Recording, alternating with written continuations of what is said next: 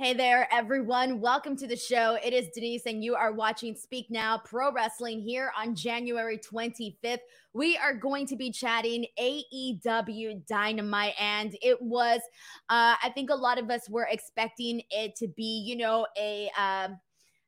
normally we come on here, we're talking about all this stuff like storylines and whether or not this match sucked or this match ruled or, things like that. But today's episode definitely felt a lot different because we already knew that we were going to be seeing Mark Briscoe versus Jay Lethal that had been previously announced. But also, that was pretty, I would say, like the highlight of the show going into it and even coming out of it because it was such an emotional night. I thought that AEW did an absolutely beautiful job of basically just, honoring someone's life and, giving the opportunity, allowing Mark Briscoe to have this opportunity on his brother's birthday to come out and to wrestle. And so there's just a lot to kind of get into in regards to that. So we are going to kick the show off. Normally I do things in a chronological format and talk about things in order of events that occurred. But I think this time we're going to go ahead and kick things off with everything surrounding, Mark Briscoe and the tribute that they did to Jay Briscoe. And we're going to kick things off with that because it just feels right to kind of kick it off there. That really was, the thing about this show. The way that I kind of felt about this, again, normally I go into these shows with a perspective of, how I'm going to feel about how things progressed. I kind of went into today's show and I even tweeted this out like right before saying like, you know what? I'm really like, honestly, all that I was looking forward to was just seeing this moment for Mark Briscoe to get this moment. That was really like the thing that I just really wanted to see. Everything else was just, part of the show. But let's go ahead and get into this because, when the passing happened, the following, that happened on a Tuesday. On Wednesday's Dynamite, there was the whole thing about, they did a quick tribute to Jay Briscoe. It was, they showed the graphic that, people do when people pass away. They mentioned it on commentary, and that was kind of about it, right? But it was that same night that they also taped a tribute show. So they taped a tribute show, and that's still yet to come out. But it's apparently, I believe that Tony Khan said on Busted Open Radio that I think it's going to be like 3 hours long or something like that. And it's going to be filled with memories and people talking about their favorite memories and obviously matches and things like that. Now I've seen, because I knew somebody that was in the audience, so I've kind of seen a couple of the tidbits that occurred on the actual tribute show. I won't spoil any of that stuff because, that's definitely something to come later on. But based on the photos that I saw, and maybe some of you guys may have seen online, I feel like it looked like a nice tribute, but there's going to be a lot more added to that from the sounds of it based off of Tony Khan's interview and whatnot. So this was definitely a topic coming off of that because we know how kind of, Warner Brothers had felt previously about the Briscoes and not wanting them, on the television. And so that was a big discussion. It was, very sad it was already a bummer before. But then even afterwards, it was just not something you want to hear that, they didn't feel comfortable with that or whatever however they felt about it with Warner Brothers. But afterwards, on when was it? Let me check the date here. On January 24th, just yesterday, Dave Meltzer reported that Warner Brothers had essentially reversed their course and allowed AEW to pay tribute to Jay Briscoe and for Mark to be able to appear on their television, not just for this show, but moving forward to appear anytime, they see anytime they want. Like, he's good to go, can come out on AEW TV is what, we've been told.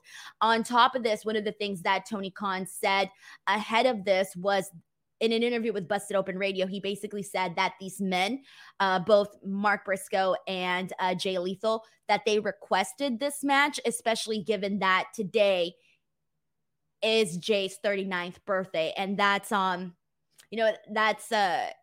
everybody already knew that, but it's still not something that is, how do I say it? It's just not fun to talk about, but they did a really great job at honoring his life and also allowing Mark Briscoe to have this moment to celebrate, the person that, got his brother, the person that he did everything with, that, they had a whole career together, but to be able to, honor him in this way. I mean, how many of us wish that, if you lost somebody, especially if you have ever lost anybody in your life, an opportunity to honor that person is really what means everything. And so we got this match between Mark Briscoe and Jay Lethal, and it was fun. People were chanting, "This is awesome." And Mark Briscoe came out and he was, completely fired up to be there. That was very nice, but I think everybody kind of got in the feels when he came out and he was holding the Ring of Honor tag team titles, both of them. And I think that was definitely something, for some reason, I don't know why I didn't think about him coming out with the titles beforehand. So when he did come out with it, it was kind of like a moment where I think people were kind of just like, oh man, like, this is real. At least, I don't know about you guys, but whenever, a wrestler or a celebrity or somebody passes away that you may not, or that you may not know, directly one-on-one, it's one of those things where you see it on the news, you read about it, you hear about it, you talk about it, you do this, you do that, right? But there's moments where it like hits you, and I think that is when you're just like, man, because I feel like sometimes when, it's one of those things where you just like, how do I say this? Like, you can't believe it, right? Like, it still hasn't, like, I'm sure a lot of you probably haven't even like fully processed it yet. And that happens. And it's one of those things where I think that moment when he came out holding those two titles, it was just one of those things where you're like, oh my God, like, this is totally real. Like, this isn't just, whatever, like, this is real. And we already know that, obviously, but it's just, it was definitely something that felt, I know people on social media and stuff are writing how they felt watching this. And so it was a quick moment where you're just like, man, it really hit people. And I think it hit people, in different ways with however people, deal with this kind of stuff. In terms of the match, like I said, it was fun. It was exciting. And really all I want to talk about is the fact that it happened and that it was allowed to happen. And you know what? Kudos to Tony Khan for doing whatever he had to do, because I know he said that he worked very hard to make this possible. So whatever it is that he had to do to make it possible, I think the fans are thankful. Obviously the family members are thankful. Mark Briscoe's thankful, to be able to have that opportunity once again. And then even afterwards, so after the match, Mark Briscoe gets his win. It's this really nice moment, but he has this like one-on-one with the camera where it's just him, it's the camera, and he's, talking. And it's very, very, how do I say this? Very, very, just, God, I don't even have the right words for this, guys. I don't have the right words for this kind of stuff. It was very deep because he just looked in the camera and he said, some of it was a little inaudible, but he was basically, telling people to, keep their heads up, something along those lines. And then it went to, mentioning his brother and telling him, I love you, man. And that was really the part that really just, it was like his moment to send a message out to his brother. And so that was very, very emotional to see. And then on top of that, afterwards, they continued the moment, continued the celebration, a celebration of life. And then the AEW roster was out there, agents, producers, all of those people were out there on the stage applauding. Tony Khan was out there. And so Mark Briscoe went there and, he hugged Christopher Daniels. He hugged Tony Khan. And so they all had like this little moment. And then the closing, the visual that closed out the night was, it was a beautiful visual because you have on the screen, you have again, Jay Briscoe's image and the year that he was born and the year that he passed, and then you have all the locker room and everybody out there applauding, and then you have Mark Briscoe standing on in front with the belts and whatnot, holding them up. And that was definitely a visual that it's a sad visual because someone's life was lost, but it was also a nice visual, a powerful visual, because you get to see someone's life being celebrated through somebody that they love. So that was very, very nice. On top of that, I do want to shout out also Ian Riccaboni and Caprice Coleman. They did commentary with Excalibur, and oh my God, they did such a phenomenal job. I mean, they already do a phenomenal job as it is when it comes to commentary, but the one thing that I do want to know about this specific commentary that they did today was not only did they add those personal touches that only them two as a commentary team can do in regards to their history and everything that they've done, with Ring of Honor and all of the knowledge that they have with Ring of Honor and all of that. But on top of that, they added the human element to it. And they made sure to, kind of talk about how it was a blessing to see Mark Briscoe in that ring with Jay Lethal here tonight, and talking about how, go home and, not go home, but, call your loved ones, that type of stuff. And so to me, all of that was just, they did a great job of honoring someone's life, making sure the moment felt more like a celebration instead of, something too sad. They made sure to celebrate his life. And I think that was a really nice approach that they went with. And again, adding that human element to their commentary was, something that I can't even imagine doing, because that would be incredibly hard to do when you're out there and you're trying to do a job and want to do it justice. So I'm just going to end it with this. And my thoughts are that I really thought that AEW did a phenomenal job with honoring Jay Briscoe's life, also through Mark Briscoe. So that was very, very, very nice. And that's pretty much what I want to say. And I'm happy that, Warner Brothers decided to,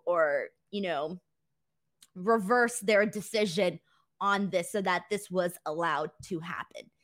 Darth Stevens sends in a message saying, as soon as I saw the emotion on Jay Lethal, my eyes started tearing up. Major respect to Mark and Jay Lethal for doing this match. Hannah Hune says, I don't know if this has been announced, but the Jay Briscoe tribute show will go live on Ring of Honor YouTube channel at 1 a.m. on January 26th. I did not know the date as to when that's supposed to be going live, but I know it is going to be on the YouTube channel. I just don't know exactly what the date and time for that is. So I will make sure to double check on that as well. So that's kind of where we're at with that. Grapple Geekery sends a message saying, wrestling can make you cheer, it can make you scream, it can make you boo. Tonight it made me cry. Rip Jay. Simon Renshaw says, great show tonight. The main event was quite something, super emotional. Yes, definitely. And even just kind of coming on here and, having to, not be out here just, how do I explain it? Not trying to find the right words is very, very hard, guys. It's very, very hard. Justin says, in tears all match, but the ending, Mark hitting the Jay driller and then laying on his face after the bell. I cried so hard. Thank you, Jay Briscoe. So there you guys go. This one's a hard one, but I kind of wanted to make sure to talk about it at the top of this. Patrick Scrogan sends a message saying, props to Tony Khan for making it happen. And that's the thing too, everything. Like, I remember the tribute show for Brody Lee. That was definitely, oh my God, that was really hard. And it was really nice that they got the opportunity to do an entire show. And I'm so happy that at least there was this moment that was made possible with that. Grapple Geekery sends in a message saying, hugs, Denise, we're all emotional tonight. And then Rippy1231 says, Ring of Honor just announced the Jay tribute show will be going live on their YouTube channel at 1 a.m. Eastern time. Okay, there you go. So we got two people already who told me the exact same thing. So, yes, let me go to really quickly to Ring of Honor's page here and see what they said about the timing about that. And also, they do have the shirt too, guys, at shophonor.com. If you get the Reach for the Sky t-shirt, 100% of the proceeds are going to them. I don't see anything from Ring of Honor here, but maybe I'm missing it or something. But okay, thank you so much to Rippy for letting me know on that as well. Sorry, guys, sometimes it's a little hard to see things when I'm on the show. Steven says, you're doing awesome tonight, Denise. Thank you. So there you guys go. I know we're going to talk about this like in and out of the show, but I did want to make sure to cover this portion of the show right off the bat. Now we are going to go ahead and, do my best to switch gears and get into more of a lighter topic with the rest of the show. But that pretty much is what, people are saying it's on the YouTube page. Oh, thank you. Okay. So everybody's saying it, okay, thank you. Thank you to everyone who is clearing that up in the chat here. Matt Corso says, I only got to see the Briscoes live once at the G1 Supercard at Madison Square Garden. I was there for that. Matt says, I wish they had a chance to showcase their talents on a national stage. And that's the thing too. And, I feel that raises a whole other topic here. And that's definitely something that, I wish, I feel like, and this is hard because, there's so many different cases about this in regards to, people making mistakes early on in their life and saying things that, they regret later on in the future, or maybe that they don't feel the same way. And I do think it sucks that, they were they were punished for that for so long, for, the comments that were made in the past, and they were punished for that. And it does suck because it's like, if it happened such a long time ago and someone keeps, apologizing for it time and time again, and, they haven't done anything else to make you go, oh, this person doesn't regret it. It's nothing like that. So I feel like for this particular case, I feel like there has to be some sort of forgiveness in terms of, man, like, yeah, people say things, people said things in the past, and, we're all here and we're not perfect. And I feel like there has to be some sort of forgiveness for people. Like, I think there has to be something where it's like, yeah, if someone said something a long time ago, but they messed up and they don't mean it and they changed and, their mindset changed or whatever, there has to be like, I don't know, some sort of forgiveness, some sort of, I don't know, something. It's so different. It's so different that if a celebrity is going out there and they're saying all these harsh things and they're not learning their lessons and they're just saying it over and over and over again, and they never apologize and they keep going and all of that, that's a different story. But, sometimes it's just like, man, there's got to be some sort of forgiveness out there for people. Thank you so much to Michael Bolden for sending this in as well. So I don't know, this is a tough one, guys. It's a really tough one, but I think a lot of people have a lot of things to say about this. My name is not Earl says, everyone has said things they regret. We're human. Steven here says, everyone deserves second chances and forgiveness. Alexis P says, allow people to change. And yeah, our Rig says, honestly, he was ticked off at Warner Brothers for being so petty. And yeah, I agree. I remember when I saw that first thing where they said that, Warner Brothers didn't want to have anything to do with them. It sucked, it sucked. And it's I feel like you have to like judge every case differently, because there are people that are out there on social media making like really terrible claims, saying really terrible things, and they keep going and they keep going and they keep going, right? But it's like, if someone did something or said something, or rather someone said something on a tweet from way back when, and they changed, they grew up, their mentalities changed, like there should be something there to forgive and move on and use it as a way to educate and whatnot. Like, education is important. And I just feel like, man, it's so this is again an entirely different topic that I wasn't even planning on touching on here today, but I can't help bringing it up when it's something that clearly played a part in, when someone brought up why we didn't get to see the Briscoes on, a national stage like AEW, for example. And yeah, David here, and I wasn't going to call him out by name, but the person that I was thinking of here is Kanye West. I mean, like, Kanye West is going out there and he is just like nonstop saying stuff and, doing things and causing harm. And I feel like that is an entirely different situation, an entirely different story. But again, you just got to judge things on a case-by-case basis, in my opinion. Michael Bolden sends in a message saying, did anyone catch the vibe that Jay Lethal was an avatar for Jay Briscoe tonight? It felt like it was supposed to be brother versus brother. That's a nice way of looking at it. I didn't see it that way, but maybe some other people might have seen it that way. So thank you so much for Michael for at least sending in this this, I guess you can say, evaluation of it, or just, something that you gathered from it. Okay, guys, so let's go ahead and I'll read a couple more comments, this one, and then we'll go ahead and move on to the rest of the show. This one's from Ruby Moon, who says, totally agree. The fact of the matter is that they apologized and they educated themselves. Warner Brothers just absolutely just screwed up in never letting these two on TV. So I feel like for the most part, guys, and there's a couple of people here in the chat who, by the way, agree with Michael Bolden's message here about seeing the match like a brother versus brother type thing in terms of Jay Lethal filling in as an avatar.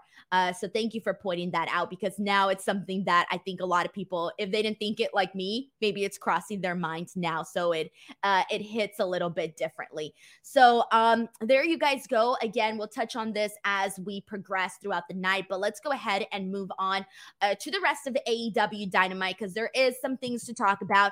They also announced a card that I think is looking very good for next week's Dynamite as well. A lot of repeat matches, but matches that I feel that are pretty good, that I don't mind seeing again. So no complaints from me on that end. But let's kick it off with the opening match of the night. And actually, if you guys can just give me a second, I have my heater on and I am sweating up a storm. So give me 1 second to turn it off.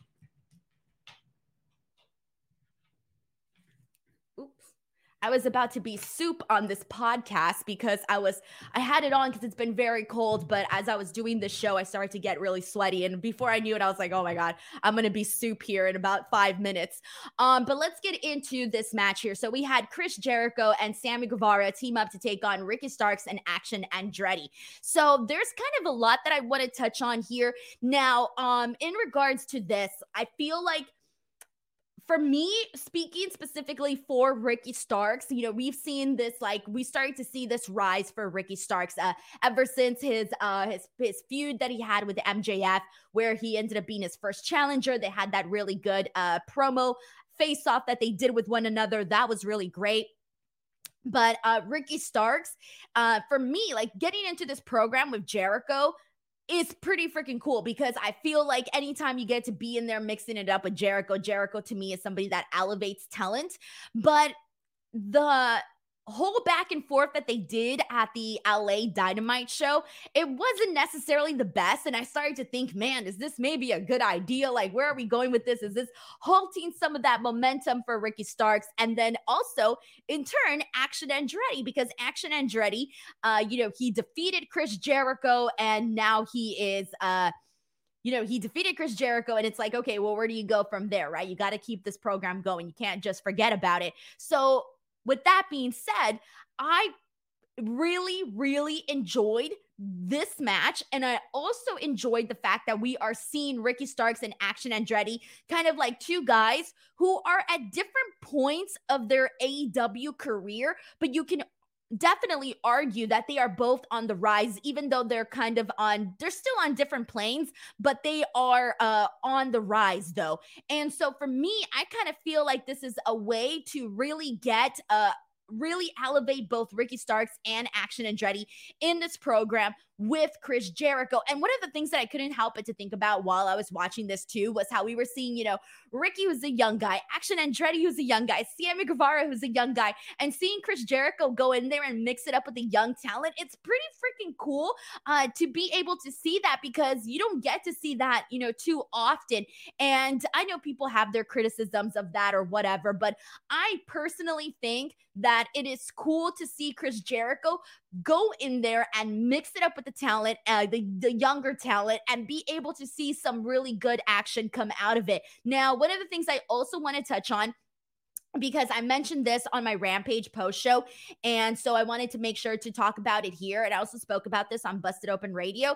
And one of the things that I feel I remember when Action Andretti defeated Chris Jericho. Coming off of that, I was like, holy shit, that was pretty exciting. The crowd really got behind him. But for me, I kind of feel like I started to become a fan more so after his Rampage match. After that Rampage match, I feel like I started to become a bigger fan of Action Andretti. And then even today, I really loved that back and forth that he had with Sammy Guevara early on in the match. Also, shout out to Sammy for doing that cutter to Ricky Starks during this match while Ricky Starks was walking the rope. That was pretty freaking cool. When it was like, I love when we get stuff like that where it's just you see a crazy move come out of nowhere. That's always really fun. But the thing that I want to get at with Action Andretti is that we are legitimately seeing this guy. He is about to, I feel he's about to explode. Like, I won't be surprised if by like the end of the year, he is like TNT champion or something. Again, I know some of you may be like, what, at the end of the year? A lot happens in the year. I think it can definitely happen. And here's the thing, like, I am becoming a bigger fan of his by the minute. And there's been other guys that I feel have gotten very popular very fast in AEW. And there was some that I really didn't jump on board too fast. I felt like there was some guys that got over really fast, but I still wasn't really seeing it with those people until way later on. And so for Action Andretti, for me, it's actually been like the reverse. I've been kind of becoming a fan just like faster and faster. And the reason for that is I really do think like, and I said this again on 2 podcasts already, but I really do think he reminds me of a young AJ Styles. And I feel like, and now every time I see him go out there, like I have that in the back of my mind. And it's just, it's cool to see that. It's cool to see that like AJ Styles influence on Action Andretti. And I mean that in the very best possible freaking way, by the way. And so I'm a fan of Action Andretti, and I like seeing everything that he did in this match with Sammy Guevara. I thought all of that was pretty freaking cool. So we got some good moments, but Jericho and Sammy essentially went the cheap way out, and we saw Daniel Garcia hit. He ended up hitting Action Andretti with the bat. Excuse me, hits him with the bat. Sammy Guevara then gets the GTH and ends up getting the win here. So for me, it was something that we continue the feud. They definitely got to do something about, you know, the Jericho Appreciation Society choosing to get wins in this manner. So I'm cool with this. I'm liking the way that this is going so far. This is picking up so much more than where we were at previously when the whole situation, the whole back and forth happened between them in Los Angeles. So things are definitely picking up, and I see this as a good way to really boost up Starks and Action Andretti and keep Jericho busy, keep Sammy busy, all of that good stuff, man. All of that good stuff. All right, so let's go ahead and hop into this next match here. This next one here is the AEW TNT Championship match, and this is Darby Allin versus Buddy Mathews. So, all right, where do I begin here? There was some things, I pretty much liked everything in this except for one thing, and I'll get into that. So the last time we really saw Buddy Mathews on a one-on-one on Dynamite was literally last year. June of last year was the last time we saw him on a one-on-one match on Dynamite, and it was against Pac. So for me, Buddy Mathews is a guy that I feel like when he was in WWE, like I thought they dropped the ball on him. Like he's the guy that when you see him go out there and wrestle, you're like, damn, they really didn't do anything with this guy. Like, what is that? Like he's a gem. And I feel like he is sort of still a hidden gem at times, you know? And so Buddy Mathews, and I remember going before he signed with AEW? Yeah, it was a little bit before he signed with AEW. I remember going to see him at New Japan Strong and seeing him there up close and personal because I was on the front row for that show. Seeing him so up close and personal, it was one of those things where, again, the same thing crossed my mind. Why hasn't there been more done with Buddy Mathews? Like, the guy has a lot of freaking talent. So anyways, when he came into AEW and when he got brought in with the House of Black, I really thought like, oh, this is going to be great. We're going to be seeing so much. But I do think he's one of those guys that, and we talk about this all the time in regards to the AEW roster being so full and whatnot and overflowing with talent and blah, blah, blah. But Buddy Mathews to me is one of those guys that I feel that if the roster wasn't super, super bloated, I think we would see him maybe a lot more. I think we should be seeing Buddy Mathews a lot more personally. And I like this match with him and Darby. And here's the thing about Darby. Darby likes to go in there and, you know, take sick bumps. He likes to go in there and let the other guy give him a good beating and then have his comeback. And, that's what we saw with Samoa Joe. Maybe not to the same degree with Buddy Mathews, but we did see Buddy Mathews, be able to like get in so much on Darby Allin, gutting him with the big boot, tossing him onto the ring post. There was a moment where he slams him on the ring apron, and then after that grabs his body and then slams him onto the barricade. That was pretty cool to kind of see all of that. There was some really good stuff like that they did during this match, and they made sure to talk about how there's the size difference between Darby and Buddy Mathews. So that was definitely, we saw that too. So all of this was good stuff here. We do end up seeing, and this was the part I didn't like, and I get it because it's the House of Black and it's their thing. And I know that they like to have the lights go down and this and that, but they're really ruining the lights going down aspect for me, because for me, every time the lights go down, I'm like trained to think we're going to be seeing something totally different, somebody totally new, right?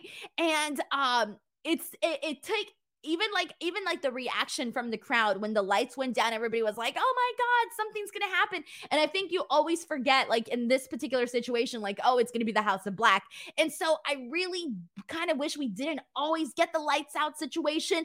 I would rather just do without it, have them come out, like normal, just have them come out and not do the lights down situation, because it always throws me off guard, and makes me think differently, that I'm going to expect to see something else. And so when the lights come back on and I'm not seeing something that's like, oh my God, then I'm just like, oh, okay, yeah, whatever. And so that kind of takes out a little bit of the excitement from me. So I would just say be more selective, man, with those, with the lights off things, guys. With the lights off things, I gotta be a little bit more selective with it, in my opinion. But anyway, so this match continues on. I loved it. We do see Sting get the other members of the House of Black with the kendo sticks, gets them out of the way so that they don't interfere too much. So, again, Darby ends up hitting the code red, and I thought it was over here, but Buddy ends up kicking out. Later on, we do see him hit the coffin drop, pins Buddy Mathews, gets the win. And what I want to say here too is I'm so glad that Darby Allin is champion once again, because even though I like Samoa Joe as champion, I really did, because Samoa Joe is, he's Samoa Joe, man. He's one of my favorite guys ever to watch. But he didn't really need 2 championship belts, though. Like, one was enough, right? He didn't actually need the 2 belts.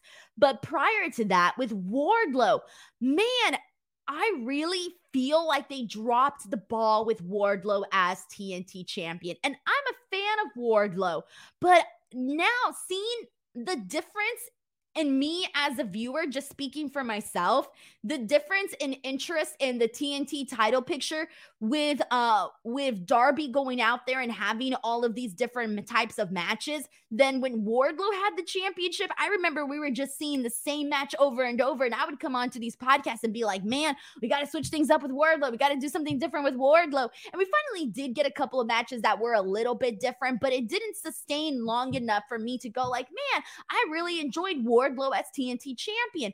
And so that kind of bums me out, because I had really high hopes for Wardlow as TNT champion, especially coming off of all of that momentum that he had with MJF after Double or Nothing. I mean, I've talked about this so many times.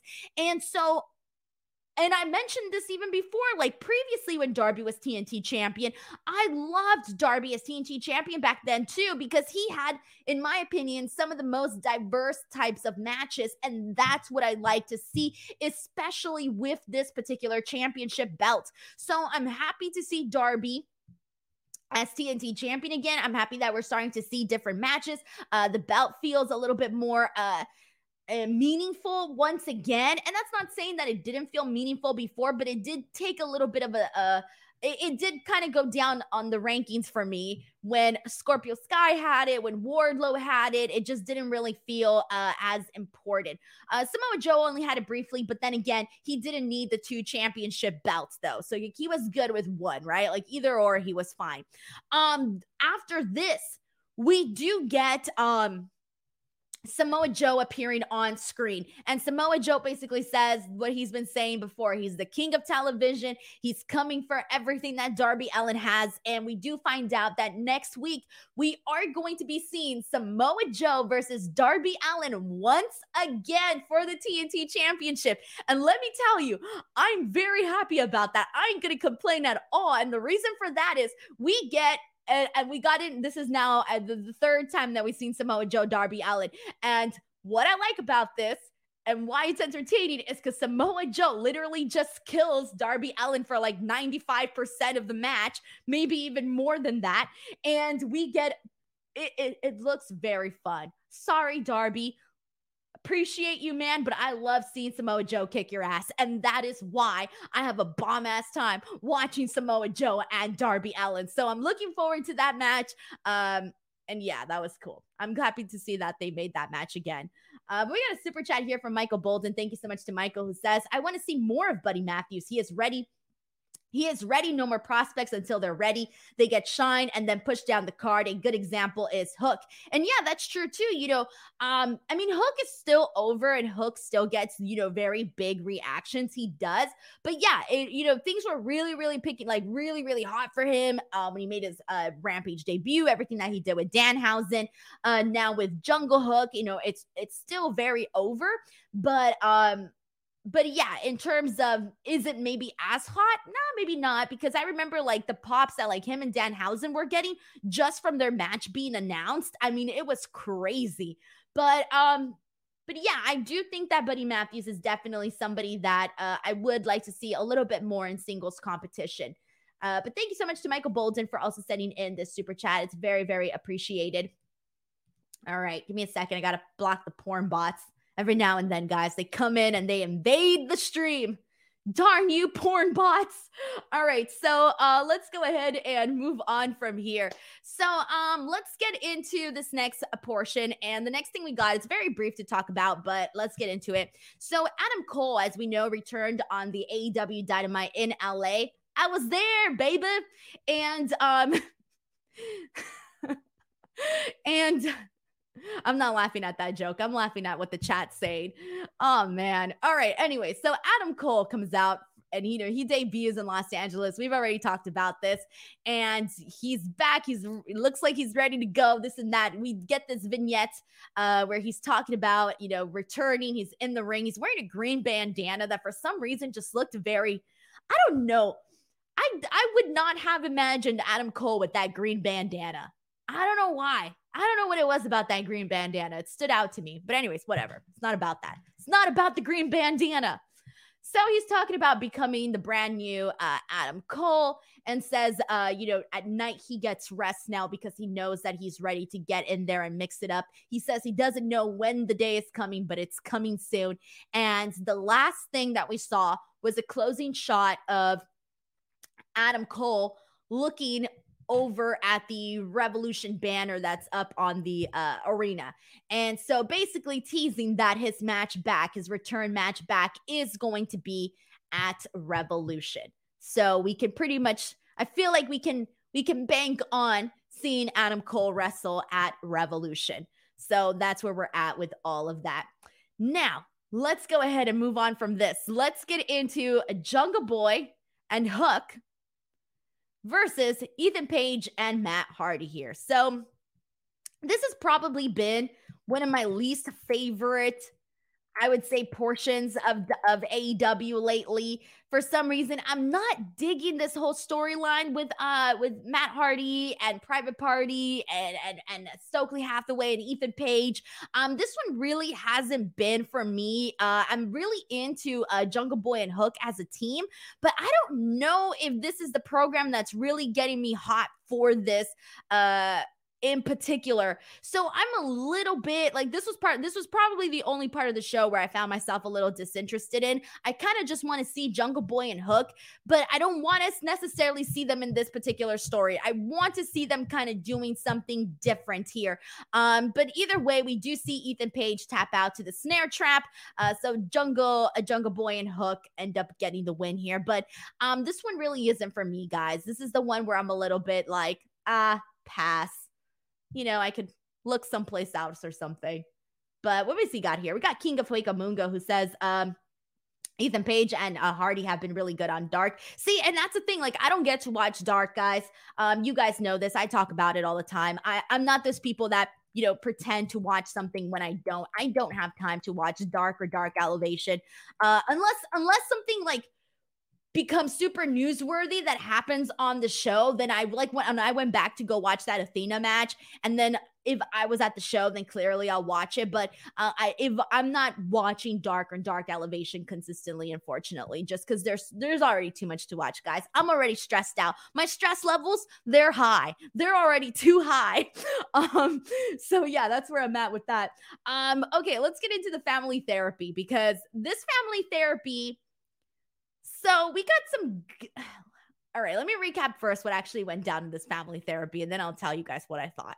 All right, so the Gun Club is there with the Acclaimed and Billy Gunn and their therapist, right? So the whole thing here is that the Guns are blaming everything on Billy and basically saying he was not a good father. And they had a line that was like, our fault as sons is the fault of you as a father, something like that. So they had a line like that really, really hit. I didn't do it any justice, but they had a really good line, basically burning Billy as a father and really making him out to seem like a not so great dad, right? But then on the other hand, you have Max Caster and Anthony Bowens, who are basically telling them, like, you guys are just little shits. Like, you just saw your dad give us like an ounce of attention, and you guys just got completely jealous and this and that, right? So they're making some very fair points. I thought that some of the stuff that the Acclaimed had to say was pretty good, especially with them kind of basically telling the Guns, like, you guys ain't shit. You ain't shit. And you guys just jealous that your daddy gave us some attention. That was probably like the only highlight for me on this. And then basically this ends with Billy Gunn asking them, like, what do you guys want? And they just said, like, we want those titles. Okay, they want the titles. We did find out that the Acclaimed is going to be in action next week. They didn't say who or what match, but they are going to be in action. So my thoughts here with the family therapy. The Acclaimed and the Guns have done a really good job in terms of, like, I wasn't a fan of the Guns, to be honest. Like, I kind of just thought they were there and nothing else, nothing more, nothing less. But recently, I did start liking a lot of what they were doing, a lot of the segments that they were doing, some of the good one-liners that they were tossing over at the Acclaimed. They were doing quite a bit that I actually ended up liking. So this ended up becoming something that I enjoyed on the show. However, I didn't think that the family therapy necessarily hit the mark. I feel like they have done a lot funnier stuff, whether it be the music videos, the a bunch of music videos that they did, the whole segment that they did on Rampage, where it ended up with them and their butts full of concrete. They've done a lot funnier stuff than this. So I wouldn't say that I was hoping that, I thought the family therapy was going to be full of like some really good zingers. I don't really think I got that with this. So I would say that the family therapy was a little bit of a letdown for today's particular show, especially given how some of the other stuff has just hit a little bit harder. So this was probably not up there with my favorite things on the show. We do get Wheeler Yuta, who challenges Hangman Adam Page to a match on Rampage. So that's going to be happening this Friday. But now, I got a couple more things to talk about, and then we'll go ahead and wrap up the show. But before I do, guys, just a heads up, if you guys are enjoying the show, I am live here 3 times a week. On Tuesdays, I'm here to talk about NXT. On Wednesdays, it's my most popular show of the week, and I'm here talking about AEW Dynamite. There's always a lot that goes down. I feel like, the show is just growing by the minute, thank God. And then Fridays, I'm here. It's my most chill show of the week, and I talk about Rampage and SmackDown. This weekend, I will be in San Antonio for the Royal Rumble. There are going to be 4 press events. Nope. 5 press events to attend. So it's going to be a very, very busy week, but I am planning on being here this Friday to talk about SmackDown and Rampage. If I'm going to be Airbnb. They tend to have good Wi-Fi. That's why I don't like to do hotels. Hotels have terrible Wi-Fi. I've had bad luck in hotels. So I feel pretty good about my Wi-Fi situation. But anyways, so let's get into Bryan Danielson and Brian Cage here, because there's a lot that kind of happened here. So I'm just going to run down things really quickly and then get into everything else. So first and foremost, so Brian Cage, it came out just a couple of days, and this was reported by Fightful that unless there's an extension or a new deal is reached in his contract, it looks like, his AEW contract is pretty much set to expire in a matter of a couple of weeks. And this was, according to Fightful.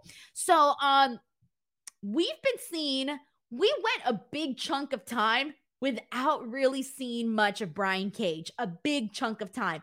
And we're finally, in the last couple of weeks or so, we've been seeing a lot more of Brian Cage. And I've been so glad that we've been seeing so much more of him, because I am a fan of his, man. Like, I don't know how you can't be a fan of Brian Cage. He looks a certain way, yet he can do things that you would never imagine that a guy like him can actually do. So I've been very happy to see that we've been seeing a lot more with Brian Cage.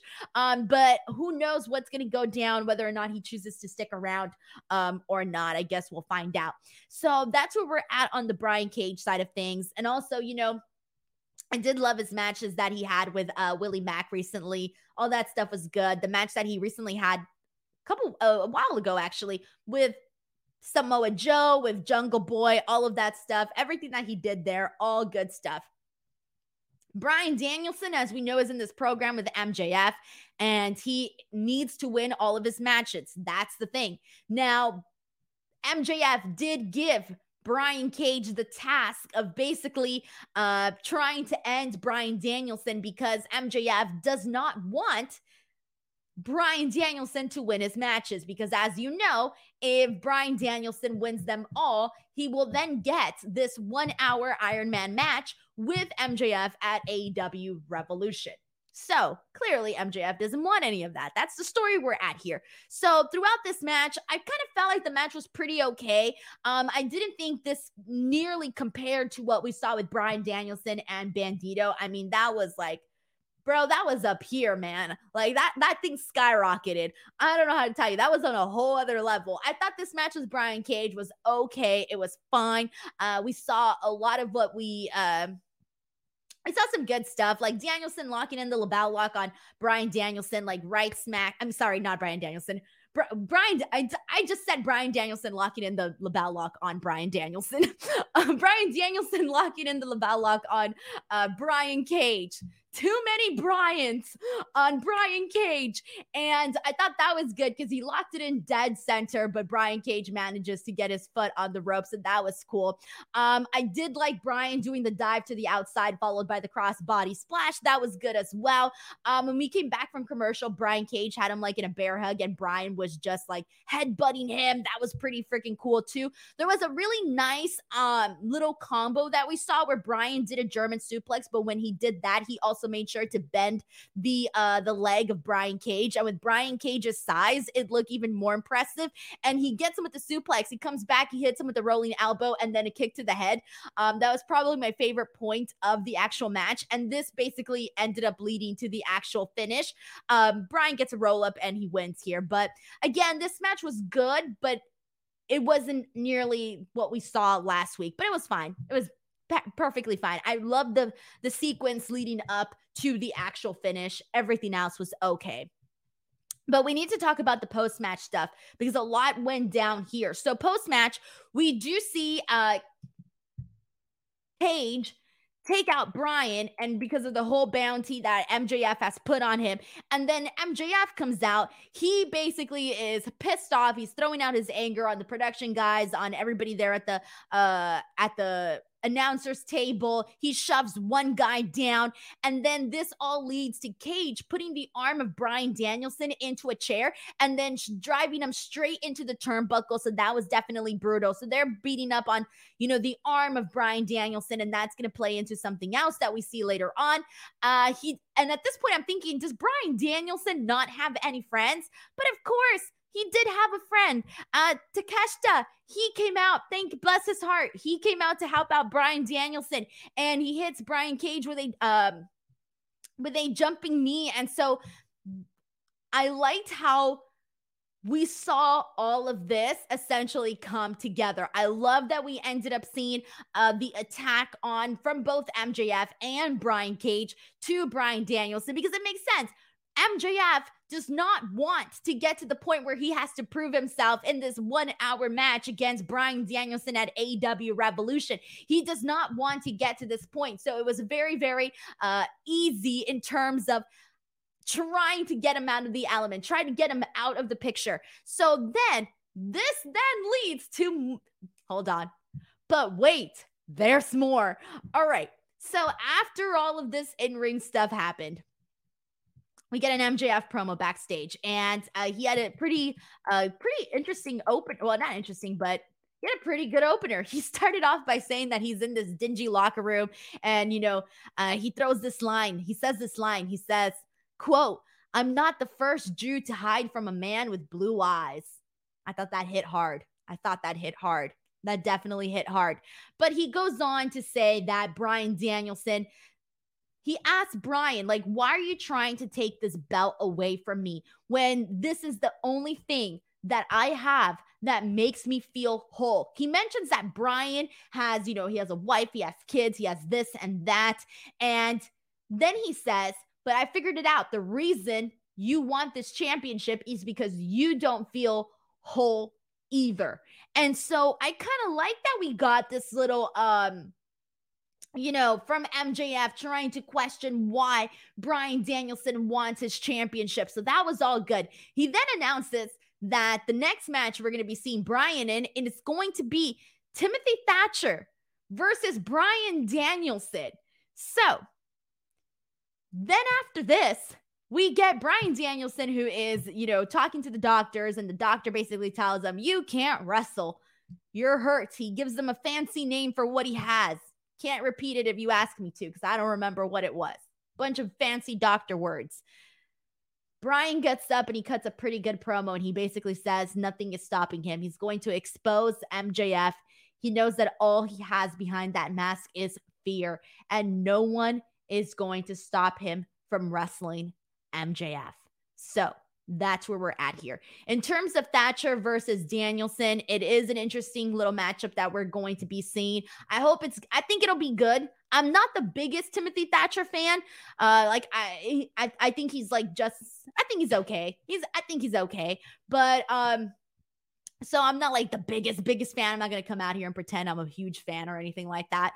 But I still think it's got enough to be the makings of a fun match, and I think I'll be looking forward to it for sure. And it definitely was an opponent that I wasn't expecting. And that's the thing that I like about the stuff that they do with Bryan Danielson, is that you get these matches you weren't expecting. So that's where I'm at in this whole thing. And even though we know we're going to be seeing this 60-minute Iron Man match at Revolution, I mean, we have to be getting it, right? Like, this is the whole point we're getting to, right? We're definitely going to get it.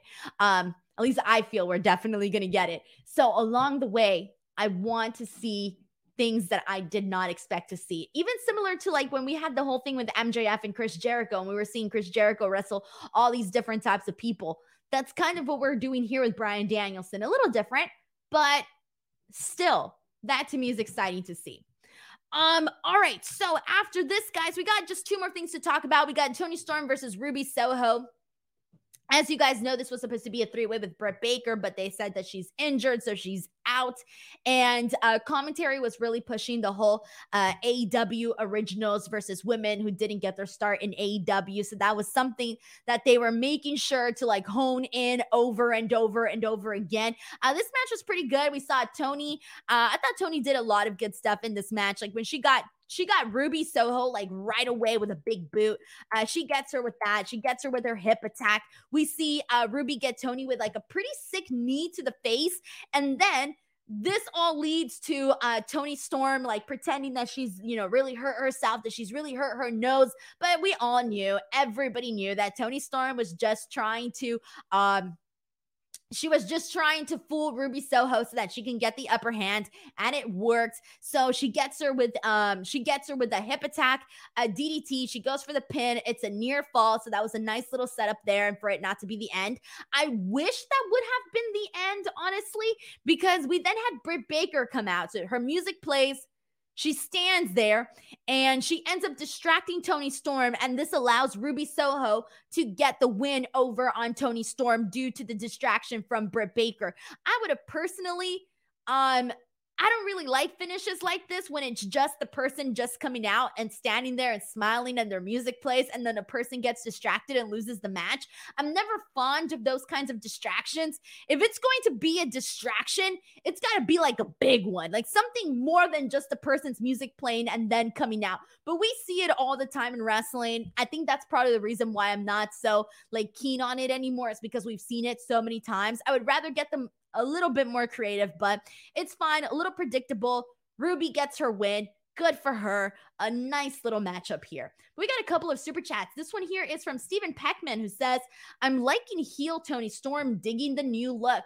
She's been looking pretty good, man. Like since she came into AEW, I mean, she was already looking good, but she's been looking different. She's definitely been looking different. The hair was, a little bit shorter than it already was before. She's been really, really looking great, like physically speaking, looking phenomenal. No flaws on Toni whatsoever. Nick Rosso says, thank you so much for the generous super chat. Nick Rosso says, I like the vibe from heel Toni Storm. Decent match. Big win for Ruby Soho. Still think she's turning. I just wish we got more of Jamie Hayter. She's only had 2 matches since winning the title, and now she just appears on Rampage. And here's the thing, like, I don't mind seeing her appear on Rampage because clearly, you want to make Rampage feel special, and Jamie Hayter is somebody that can make Rampage feel special.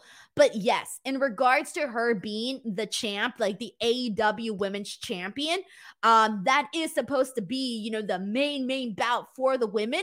And I personally always want to see that particular title bout, that particular picture, that champion, whoever has it in whatever time period we're talking about. I want to see them on Dynamite. I don't mind it though if like one week it's like Rampage, one week it's Dynamite, but I do agree in terms of we should be seeing a little bit more of just more presentation for Jamie on Dynamite, like more character stuff, maybe hearing her talk a little bit more. I would like to see her do more promos. I would like to see that a little bit more from for Jamie Hayter and just get an added element to her as a champion. Thank you so much to Nick Grosso for the generous super chat and for also making this point as well. And we got everybody saying they're expecting the heel turn for Ruby as well. Alrighty, everyone. And last but not least, let's go ahead and get into the matches that were announced for Dynamite, and then we'll go ahead and wrap up the show. So we are going to get Timothy Thatcher and Bryan Danielson, Adam Page, Jon Moxley again, and Darby Allin and Samoa Joe again, which I don't mind. And we're also going to be seeing the Acclaimed in action. So I think for the most part, next week's Dynamite, it feels like it's going to be a good night of in-ring action. I like those nights. I really do. And we are making our way into Revolution, but we're still got a couple of shows, maybe like 4 weeks or something along those lines. So we got a lot of time to build up to Revolution. At least it feels like it right now, but it's going to fly by. But that's it, everybody. That is the show. I want to thank you guys so much, as always, for coming on here and chatting AEW Dynamite with me. Before I go, like I mentioned earlier, I am going to be in San Antonio covering the Royal Rumble, getting interviews with talent and pretty much, doing all of that. So please, please, please, please make sure you're subscribed to my YouTube channel, youtube.com/Denise Salcedo. Just search me up on YouTube, guys, and my channel will pop up. I have officially surpassed 85,000 subscribers on there. I'm very, very proud of that because one of the biggest struggles that I've had is finding a balance between all of the work that I do, for example, with F4W, all of the news videos that I create and podcasts that I do, and, the stuff that I do for Fightful as well. The hardest thing that I was trying to figure out was to find content for my channel as well. And so I did. I have been finding ways to put content out there to make the channel keep growing while I'm still contributing to other channels as well. It's a lot of work, but I'm very happy and very, very proud of what's going on over on that channel. So once again, for all of those interviews and all of that content, also, I did a prediction show today with Brian Alvarez, and it was a really, really good prediction show because Brian has a great insights, great thoughts, and he provided a lot of insight as to what he thinks is going to go down with the bloodline. He talks about the whole situation with the women and the cutting of Becky Lynch and Bayley on Monday Night Raw. There's a lot that I think you're going to want to hear, and you can hear that over on that prediction show on my YouTube channel, youtube.com/Denise Salcedo. But last but not least, do not forget to subscribe to F4W Online, and I will catch you back here on Friday for SmackDown and Rampage conversation. Thank you so much to everybody who was here today, and enjoy the Royal Rumble.